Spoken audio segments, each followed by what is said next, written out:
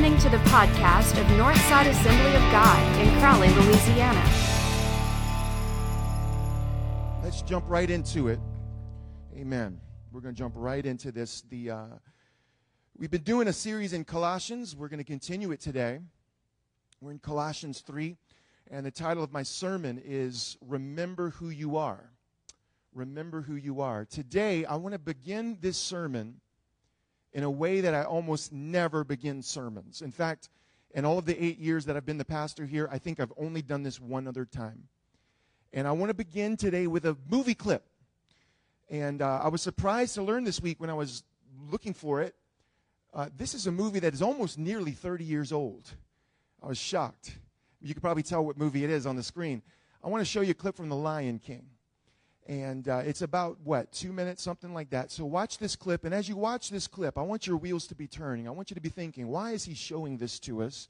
Where are we going with this? And I want to see if you can figure it out. So let's watch this clip from The Lion King. Damien, you're going to black out the lights for us. Thank you. All right. I'm sure the writers of this movie did not intend this, but that clip that we just watched, it is just full of gospel truth. It's just pure kingdom truth. Hits the nail on the head. The Father lives in you. Don't forget the Father, because if you forget the Father, you're going to forget who you are. Because who you are is a direct reflection of who He is. You're made in His image, and He lives in you. Remember who you are. The question is, do we see it or not? Are we looking hard enough? Do we look beyond the surface and see the deeper truth of who we are in Christ? See, there is a surface you. There's a surface truth about you. It's the boring you, the mundane you, the you that you've always been used to, the you that you've grown up with, the you that is largely a reflection of the environment around you, where most of our thoughts are just automated replays of the stuff that's been said to us and stuff we've internalized and experienced throughout our lives, and we just absorb it. And what's so sad and what's so unfortunate is that the overwhelming majority of people only know about their surface self. They only see and are aware of the self that is on the surface. As Mufasa said a moment ago, you're made for much more than what you've become. And beyond the surface, there's something much deeper about who you are and about every person on this planet. The deeper truth is that you are made in the image of your Creator, that you are loved with an unsurpassable love, that the Father has a hope and a dream for every person who dwells on this planet. What's also true about you is that when you surrender to His love in the person of Jesus Christ, well, now that makes you a child of God in a very unique sense. And now you have this rich inheritance that we're going to talk about in a moment. In other words, there are deeper truths about you that we need to resonate with, that we need to see, that we need to understand. These truths are so mind-bogglingly beautiful and bizarre and fantastic. And it's already true, but we only walk in it and we only manifest it to the degree that we surrender to it, that we see it, that we look hard beneath the surface and grab hold of it and internalize it. And this is what faith is.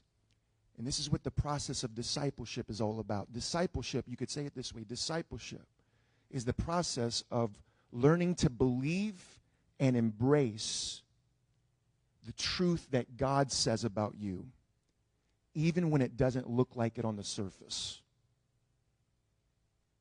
So hopefully I've whet your appetite a little bit this morning with that little bit and also with the Lion King clip. Let's go ahead and look at our text this morning. I'm going to do something I never do. Again, the second thing we almost never do at Northside when I preach through a book of the Bible, I'm going to hit the rewind button. And I want to look at a passage we looked at 2 weeks ago because we left some good meat on the bone. I hate leaving meat on the bone. So we're going to chew on this bone a little bit more today. And I promise next week we're going to go forward in Colossians. But I want us to once again look at Colossians 3, verses 1 through 4. Paul writes this, "Since then you have been raised with Christ, set your hearts on things above, where Christ is, seated at the right hand of God." Set your mind on things above, like a thermostat. Set it, resolve it, fix it. Set your mind on things above, not on earthly things, not on surface truth things. Because here's the deeper truth. For you died, and your life is now hidden with Christ in God. When Christ, who is your life, appears, then you will also appear with him in glory. All right, let's pray. Let's not pray a routine prayer. Let's really consecrate this time to God. Heavenly Father, we're here and gathered by your purpose and your design. There's all sorts of things today that are going to try to draw our attention away from you. I pray that that would not happen. As an act of worship, we sacrificially give you this time as best we can. We stop thinking about other stuff, anything that's been occupying our mind this week, anything else that would compete for our attention. The only important thing to think about right now is that there's something you want to speak to me and you and everybody here. There's something you want to speak to us. So I pray as an act of worship that we would lay aside everything else and as best we know how, receive the seed of your word deep into the soil of our hearts. Clear out anything that would block its path from taking deep root so that it can sprout and bear fruit for your kingdom. May your agenda be established this morning. And help me, Lord, communicate clearly today. In Jesus' name. Amen. Why did God create human beings? Think about it. Don't answer me out loud. Why did God create human beings? You know, I suppose there's probably a few things you could say. There's probably not just one thing. There's probably a few reasons why God created human beings. But one of those reasons certainly is that God created human beings to have dominion over the earth. In fact, that's the very first thing it says in Genesis 1, where God speaks within the triune Godhead and says, "Let us make man in our own image." What's the next thing? Let him have dominion over the earth. So at least one of the primary reasons God created human beings is so that we would be put in charge over the earth. He gave us authority over the earth and everything on the earth, the animal kingdom, plants, the earth itself. God wants us to rule the earth. And he wants us to rule the earth in a way that reflects his heart, his priorities, his character. Because God still owns it all, right? You and I are not the owners. We're just stewards. We're caretakers. Or you might think of it like this. We're just house sitting. That's what we're doing. You know, if you ever leave your house for an extended period of time, you might line up somebody to house sit for you. And they don't own it. You still own it. But you put them in charge. You give them dominion over your house. And your desire is that they would treat your house with the same respect that you treat it, correct? That's what's happening right now. We've been put in charge. We're house sitting God's creation here. And God still owns it. He still is Lord of it. But he doesn't want to do it by himself. He wants to be Lord through us. He gives us authority so that we, in hopes that we would use our authority in alignment with his authority and with his priorities. And that's why in the New Testament, you and I are called co-rulers with God. We are co-rulers of the earth. Now the problem, as most of you know, is that we used our authority at cross purposes with God. Very early on, we rebelled against God. And this is seen in the story of Adam and Eve, where Adam and Eve believed the lie of the serpent. The serpent gives them a false picture of God. And having believed this false picture of God, they sin. Because I believe all sin ultimately originates from believing a false picture of God. That's where it starts. You believe a false picture of God. And that leads to sin. And so Adam and Eve sin, they rebel, they use their authority against the purposes of God. And by doing so, what happens is we surrendered our authority, our dominion over the earth. We surrendered that position over to the hands of Satan. And that's why in the New Testament, Satan is referred to as the god of this age. In the garden, he became the primary ruling authority over the earth. And that's why things are so messed up right now. You may have noticed, some of you have noticed that the world's a little messed up. And it's because it's under the constant, destructive, oppressive, corrupt power of Satan. So when we rebelled against God, we lost our position as rulers of the earth, but we also lost our competency to rule. In other words, when we surrendered authority of the earth to Satan, not only did the world get messed up, something got broken in us. Deep in the core, in our very nature, something damaged us. We became broken. So that now we no longer have the kind of character that's necessary in order to exercise loving dominion over the earth. So we lost the character necessary for that. In fact, when you look at it, because of the fall, we don't even rule much of anything anymore. We don't even rule our own thoughts. Our own thoughts. Most of what we think is not even stuff we choose to think. It's stuff we absorb from the environment around us, and we just regurgitate it. And because we don't properly control how we think, we don't properly control our emotions. And because we don't properly control our emotions, we don't properly control our behaviors. And because we don't properly control our behaviors, we don't impact the world the way God wants us to. Because every impact we make is mediated through our bodies. And so if humankind, if we're ever going to once again have and exercise loving dominion over the earth the way God wants us to, we first have to have mastery over our behaviors, which means we have to have mastery over our emotions, which means we have to have mastery over our thoughts. And that's why we always come back to the mind here at Northside, the thoughts, because this is where the battle's won and lost. This is the linchpin of everything. So when we rebelled, watch this, we lost our position as co-rulers. We lost our competency to rule. But, everybody say but we did not lose our impulse to rule. Because that's ingrained into us. That's hardwired into us. That's part of what it means to be human, is have an instinct to rule. The problem is we don't apply that impulse in the right way. And we rule in ways that God never intended us to. For instance, the one thing that God never intended for us to have mastery over was other people. And yet that's the story of human history. It's human beings trying to rule over other human beings. That's why there's been so much bloodshed in history, because the story of human history is human beings imposing their will, trying to lord over others, trying to exert control over others, subjugate others, exert our superiority over one another. And that's the way the world and creation has gone on over and over and over again. So what you end up with is you have people that are no longer competent to rule, trying to rule in the wrong way. And that's what we call politics.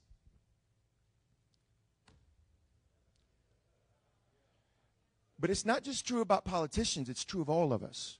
If we can't even rule our own thoughts, how can we rule over anything? Now, how many of you are with me so far? We're getting a little thick theologically. I know you can handle it, though, because just stay with me. We're going somewhere, okay? Turn to your neighbor and say, we're going somewhere. We are.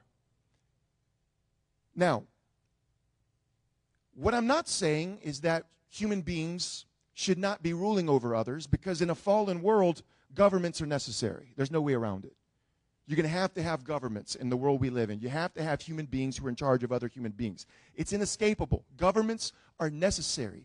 But governments are only necessary because we live in a fallen world. So the very fact that you even have human beings in charge of other human beings and ruling other human beings should be a sign to us that right now the world as it exists is not properly related to God. Remember when God first raised up Israel? Israel didn't have a king. Who was Israel's king? God. And let me tell you something. When God is your king, you don't need another king. But because Israel was stubborn, because they were stiff-necked, they didn't trust this idea of God being their king. They didn't have the imagination for it. They wanted to be like all of these other nations who had a tangible human king that they could see and hear and touch. And they wanted to be able to have a king who could lead them into battle. And so they cried out for a human king, and finally God relents and says, I give up. Give it to him. He tells Samuel, they've rejected me as king, and they insist on having a human king. And from that point on, it just goes downhill for Israel. But then centuries later, Jesus comes on the scene. And Jesus is going to refound the world around himself. He's going to refound human society around himself. And he's going to do it through these 12 men that he appoints. And there's a time where Jesus calls these 12 men together. Stay with me, watch this. And he says, you know what? The pagans always lord over others. They're always interested in ruling over others, imposing their will on others, cashing in whatever privilege they've got. That's the history of the world. That's why there's so much bloodshed in the world. But he looks at these 12 men through whom he's going to begin his movement. And he says, it's not to be so among you. For you, it's going to be the other way around. The last are going to be first. The first are going to be last. And what's going to characterize you, the people of my movement, is that you're going to serve. You're going to gain power under people by serving, not exerting power over. You're not going to be preoccupied with trying to impose your will on others. You're going to subvert the existing structures by serving, by coming under people. And in the meantime, you're going to trust your heavenly king. You're going to trust God to do what he needs to do. But your responsibility, your vocation, is to love well, to serve well, and to manifest the character of your heavenly king. That's what it means to be a kingdom person. We keep our hearts pure from all of this stuff, and we set our eyes, our hearts, our minds on things above rather than earthly things. And this is why I'm going to tell you this, and this is one of my constant things that I try to keep in front of you all the time. You hear me say this. If you come to church here a lot, you hear me say stuff like this. And every once in a while, it ruffles somebody's feathers. But I've just reached a point in my life, I don't care. Because I'm called to preach the gospel of Jesus Christ. And sometimes the gospel of Jesus Christ ruffles feathers. Have you read Matthew, Mark, Luke, and John? Not everybody could handle the things that Jesus said. And if I'm going to be faithful to preaching the gospel as Jesus proclaimed it, I have to risk offense. I have to risk misunderstanding. And so I want to say this to you like I've said many times before in other ways. If you're a kingdom person, listen to me, never put any of your hope in a human regime. Never put your hope in a policy, in a politician, in a party. Put all of your hope in Jesus Christ. He's your king. Listen to me, you've got a king. He's the King of Kings. He's the Lord of Lords. Put all of your allegiance into him. Put all of your trust into him. Put all of your hope into him. All of it. You can't have two masters. Now, vote, give your opinion, fine. But don't put any hope in that stuff. Don't leverage anything in that. Put all your allegiance and hope into Jesus Christ. And trust God to run this thing. Because he's the only one competent to do so. All right. Maybe I'll get an email this week. I don't know. So we were, just in summary, we were created to have dominion over the earth. We rebelled. We surrendered that dominion to Satan. Satan became primary ruling authority over the earth. And things became super messed up. But when Jesus came 2,000 years ago, watch this. Jesus comes to do three things. He comes to defeat the powers and principalities that kept the world bound and kept humanity bound. Number two, he came to redeem us and set us free so that we can be reconciled to the Father. And number three, he came to restore us to our rightful position as co-rulers of the earth. And watch this. All three of these things happened in principle already when Jesus rose from the dead. When Jesus rose from the dead, all of those things have already been accomplished in principle. But we don't yet see it perfectly. Yes, Jesus has defeated Satan and his kingdom, but man, you look around the world today, it sure seems like Satan is still having his way with a lot of things. It still looks like he's making a lot of headway. So even though it's been accomplished in principle, we don't yet see it perfectly manifested, and we won't until Jesus returns and makes it all right. Let me give you an analogy that will help you to think clearly about this. In the early stages of World War II, Nazi Germany was running roughshod over Europe. They had conquered Poland. They were beginning to conquer other areas in Eastern Europe. They invaded France, took Paris, took France, and then they started bombing London. And it was a scary time to be alive. But then the Americans joined the war against Germany. And on June 6th, 1944, the Allied powers, the Americans, invaded Omaha Beach, Normandy, France. It was a bloody battle. A lot of lives were lost. It was horrific. But the Americans won the victory there on D-Day. That's what we call it, D-Day. And from there, because of that battle, because of the victory on Normandy, on Omaha Beach, because of that victory on D-Day, now the Allied powers, America, established a beachhead now in Europe. Now they had a foothold by which they could now begin to send and flood Europe with troops and begin to push the Nazis back. And when historians look back on D-Day, they say that was the big turning point right there. When D-Day was won, from that point on, the outcome of the war was decided. And Germany was a defeated foe in principle. Now, there was still going to be a lot of fighting because they didn't give up. There's still going to be a lot of battles. There's still going to be a lot of bloodshed and a lot of lives lost. But because D-Day had taken place, V-Day was just a matter of time. D-Day, the victory, the war was won. And the Nazis, in principle, their time is short. But it would only be 11 months later before they would finally surrender. In fact, Hitler never surrendered. They surrendered after he shot himself. But even as Berlin was burning and you had the Russians closing in and you had the Allied powers closing in, they're still fighting. But eventually, the remaining regime surrendered. And we call that V-Day. But the victory wasn't really won on V-Day. The victory was decided on D-Day. But in between, there was a lot of fighting. And see, that's where we are right now. That's what I want you to see.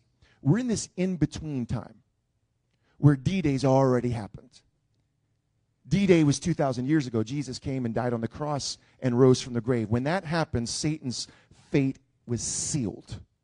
He is in principle a defeated foe, and the war has been won.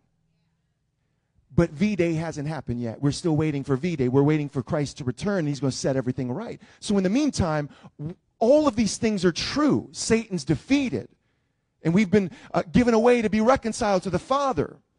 And also, we've been restored as co-rulers of the earth. All of that's been accomplished in principle, but we don't yet see it sometimes completely. And we see this in a passage like, for example, Hebrews 2. Look at this. I want to show this to you. It's right there in our New Testament. Hebrews 2, verse 7. He's speaking of human beings here. You have made them a little lower than the angels. You crowned them with glory and honor and put everything under their feet. In putting everything under them, God left nothing that is not subject to them. Watch this. Yet at present, we do not see everything subject to them. We don't yet see it. Everything's under our feet. We're seated with Christ in heavenly places, far above all powers and principalities, but we don't yet see it all the time. But look at what he says in verse 9. But we do see Jesus, who was made but we do see Jesus, who was made lower than the angels for a little while, now crowned with glory and honor because he suffered death so that by the grace of God he might taste death for everyone. The author's saying just keep your eyes fixed on Jesus, because no matter how things look on the surface, no matter how things look on the surface of your life or on the surface of this world, when you keep your eyes fixed on Jesus, you're seeing the future of humanity and you're seeing the future of yourself. Things may look ugly right now on the surface, but the deeper eternal truth, as Paul says in our passage, is that when Christ, who is your life, appears, you are also going to appear with him in glory. Keep your eyes fixed on Jesus. Stop getting focused on the surface. You know, we live in this fog of confusion, as we've been talking about, and sometimes it's so hard to see beyond it. But if we can have eyes of faith, if we can have our eyes of our hearts open, we're going to see the deeper truth. I want to show you this passage here in Ephesians chapter 1. Look at what he says here, verse 18. I pray that the eyes of your heart may be enlightened, in order that you may know the hope to which he has called you. And the hope is not in a political party. Here's the hope that he's called you to: the riches of his glorious inheritance in his holy people, and his incomparably, this is the next slide, incomparably great power for us who believe. That power is the same as the mighty strength he exerted when he raised Christ from the dead. And here's what happened when he raised Christ from the dead. He wasn't just defeating death. No. When he was raised from the dead, he seated him at his right hand. That's an image that means the position of authority. He was seated at the position of authority, of preeminence, of sovereignty in the heavenly realms, far above all rule and authority, power and dominion, and every name that is invoked, not only in the present age, but also in the age to come. Glory to God. So Paul's saying about you, Paul's saying, I pray that the eyes of your heart would be opened. I pray that you and I would have eyes of faith, eyes of holy imagination. Why? So that we can, first of all, see the riches of our glorious inheritance. Earlier in that chapter, Paul says, you and I, we've been blessed with every spiritual blessing in the heavenly realms. Everything that belongs to Abba Father, he's given to his children. We've been given the riches of his kingdom, the riches of this glorious inheritance. And I pray, God, open the eyes of our heart today to see that. You know, we hear this type of language. Here's my challenge right now that I'm having. Some of us are so familiar with this language, and it just sounds like cliche. It just sounds like whatever. And as we've been saying in Colossians, sometimes we look at what's going on in the surface of our lives, some of the knuckleheads that we have to work with. Not me. I have great people I work with, but some of the people that we got to deal with, some of the situations, and we look at the culture around us and some of the deception that takes place, and it's like living in a cloud. It's like living in fog, and we don't see. We can't see. Our eyes can't penetrate beyond the surface. And that's why Paul's praying that the eyes of our heart will be open. And here's what Paul says he wants you to be able to see. That if you're a follower of Jesus, and I want you to listen to me, I hope that the eyes of your heart are open today. If you're a follower of Jesus and you're on the path to discipleship, I'm not saying if you're perfect, I'm saying if you're on the path, if you're on the trajectory of pursuing Jesus. Paul's saying you're rich. In fact, you're marvelously rich. You're richer than 10 trillion Bill Gateses. Now, maybe on the surface, maybe the surface truth about you is that you don't have 2 dimes to rub together. And maybe on the surface truth is that they're going to foreclose on your house and you're about to lose your job. And I don't mean to diminish that truth, that reality. I don't mean to deny that that's a painful experience. It is. That's real. And you have to deal with that reality. But never forget, the best way to deal with that reality is to remind yourself that it's not the whole reality. In fact, it's not even a fraction of reality. It's just a shadow of reality. The reality is you've got an inheritance. It's a rich inheritance. It's a glorious inheritance. It's the inheritance of our Father, praise God. And that makes you one of the wealthiest people on this planet, along with every other person who's part of the radiant bride of Christ. You're rich. And Paul's saying if we can just see that, the eyes of faith will open and we can just see it and envision it and internalize it and seize hold of that.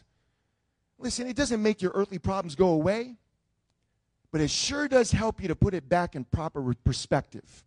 And it'll give you a courage and a wisdom and a motivation to now more effectively deal with those earthly problems. The bigger your faith vision is, the smaller your problems become. So he's given us the riches of this glorious inheritance. And then he says this is the part I really love. You've been given this incomparably great power. I love that the word incomparably is there. There's no comparison. It's not like Paul says, hey, it's the greatest power there is, because that's a comparison. He says it's an incomparably great power. You know why? Because it's the same power that raised Christ from the dead. And amen. And again, Lord, help us to see this morning. Help us to look past the surface. Help us, Lord, not to let our brains, our damaged brains, just delete this as if it's fantasy. Help us to envision this and see this and grab hold of it today. Here's what I need you to know. I don't care how, listen, everybody look at me. I know y'all are looking at me. When I say that, it's not because you're not. It's because I want your attention full. I don't care how it feels right now on the surface of your life. I don't care what you think on the surface of your life. If you are a follower of Jesus, if you're on the path of discipleship, Josh Miller, there's a power that is at work in you. It's the same power that raised Christ from the dead. Jason Hanks, there's a power that's at work in you. It's the same power that defeated death. It's the same power that defeated sin. It's the same power that breaks every bondage there is. Praise God. And maybe on the surface of your life you feel weak. You feel pathetic. You feel like I don't have a whole lot going for me. But the deeper truth is that you're incredibly strong because you got the power of Almighty God working in you. And you're more than a conqueror in Jesus Christ. And you can do all things through Christ who strengthens you. Lord, open the eyes of our heart to see that this morning. Open the eyes of our heart, Lord Jesus. Maybe on the surface of your life, it just seems like right now you're just sitting on a pew. You're just in a church building here in Crowley, Louisiana, or you're on the live stream, or you're listening to a podcast, and you're wherever you are, in your bedroom, or riding a bike, or washing dishes, and it just seems like on the surface that's where you are. You're down here listening to me up here preach, and Jesus is way up there somewhere. And that's what it seems like. And maybe that's true on a surface level. But folks, if you could just have the eyes of faith opened this morning, if you could just see with the eyes of your heart this morning, what you'll see is that's just a fraction of the truth. That's just a shadow reality. The deeper truth is that you're not just down here. Right now, you're also up there seated with Christ, far above all powers and principalities. And not only that, Christ is down here and he's with you because he's in your heart. And as Paul says, you're entangled with Christ. And Christ is your life. Christ is your breath. Everything that is Christ also belongs to you. And if we could just see that and glimpse that and envision that, that's what breaks the bondages in our lives. Lord, help us to see. Maybe on the surface of your life, you feel like you're just a nobody. You don't get any recognition. You don't get any applause. You feel like you're pretty insignificant. And you know what? Maybe on the surface, by the world's standards, you are insignificant to a certain degree from their perspective. And that may be true on the surface. But if you can have eyes of faith this morning and see the deeper truth, you'll realize I'm a child of the King. I've got royal DNA flowing through my veins. I've got this riches of glorious inheritance. I've been made a co-ruler with Christ. And you couldn't be more significant than you are. Lord, open our eyes to see this today. It may be that on the surface truth level, you feel like you're weak. You feel like you're in bondage. You're in bondage to your porn addiction.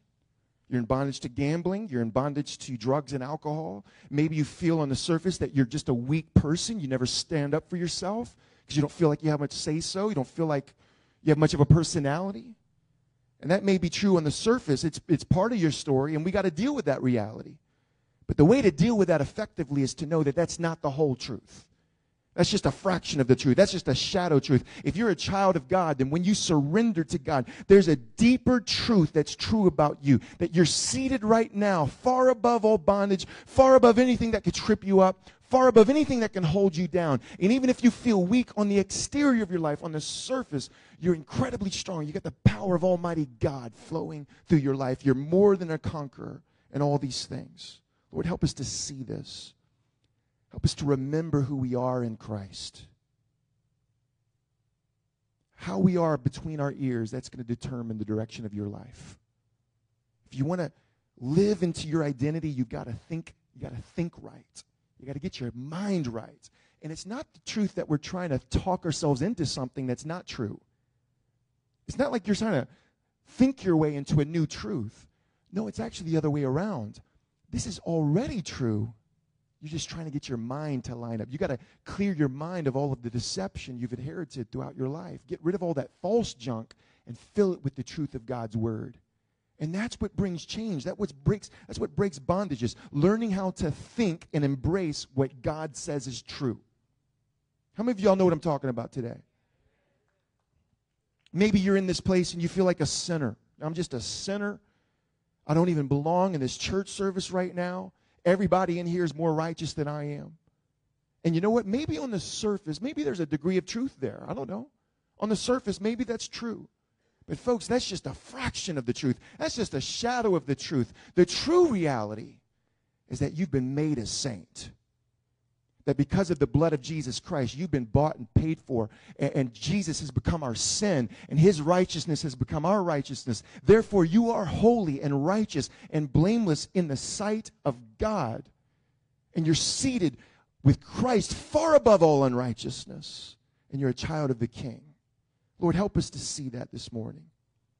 It may be that right now on the surface of your life, you just feel like a failure. All these dreams that you had growing up when you were a kid, when you were a teenager, none of them have happened because you've blown it. You've made horrible mistakes in your life. Your whole life has just been a disappointment, and that's the way you see yourself. I'm a failure, I'm a disappointment, and I'm just an insignificant person. Maybe that's true on the surface. But my question to you this morning is this. Are you going to let that define you? Or are you going to remember who you really are? What do you see when you look in the mirror of your mind? And if you see a failure, if you see yourself as a disappointment, if you see yourself as insignificant, you're not looking hard enough. You're not remembering the Father. Therefore, you're not remembering who you are. You need to pray, God, open my eyes. Open the eyes of my heart, the eyes of my imagination. Help me to see the truth. I don't care how ugly it is right now on the surface of your life. The surface of your life may be the complete opposite of this.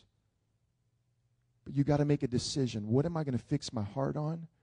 What am I going to fix my mind on? And Paul says, fix your heart and fix your mind on things above, on the deeper truth. See it. Imagine it. Think it. Envision it. Remember the Father and remember who you are. Thank you for listening to this week's podcast. To learn more about Northside Assembly of God, check out our website at www.northsidecrowley.com.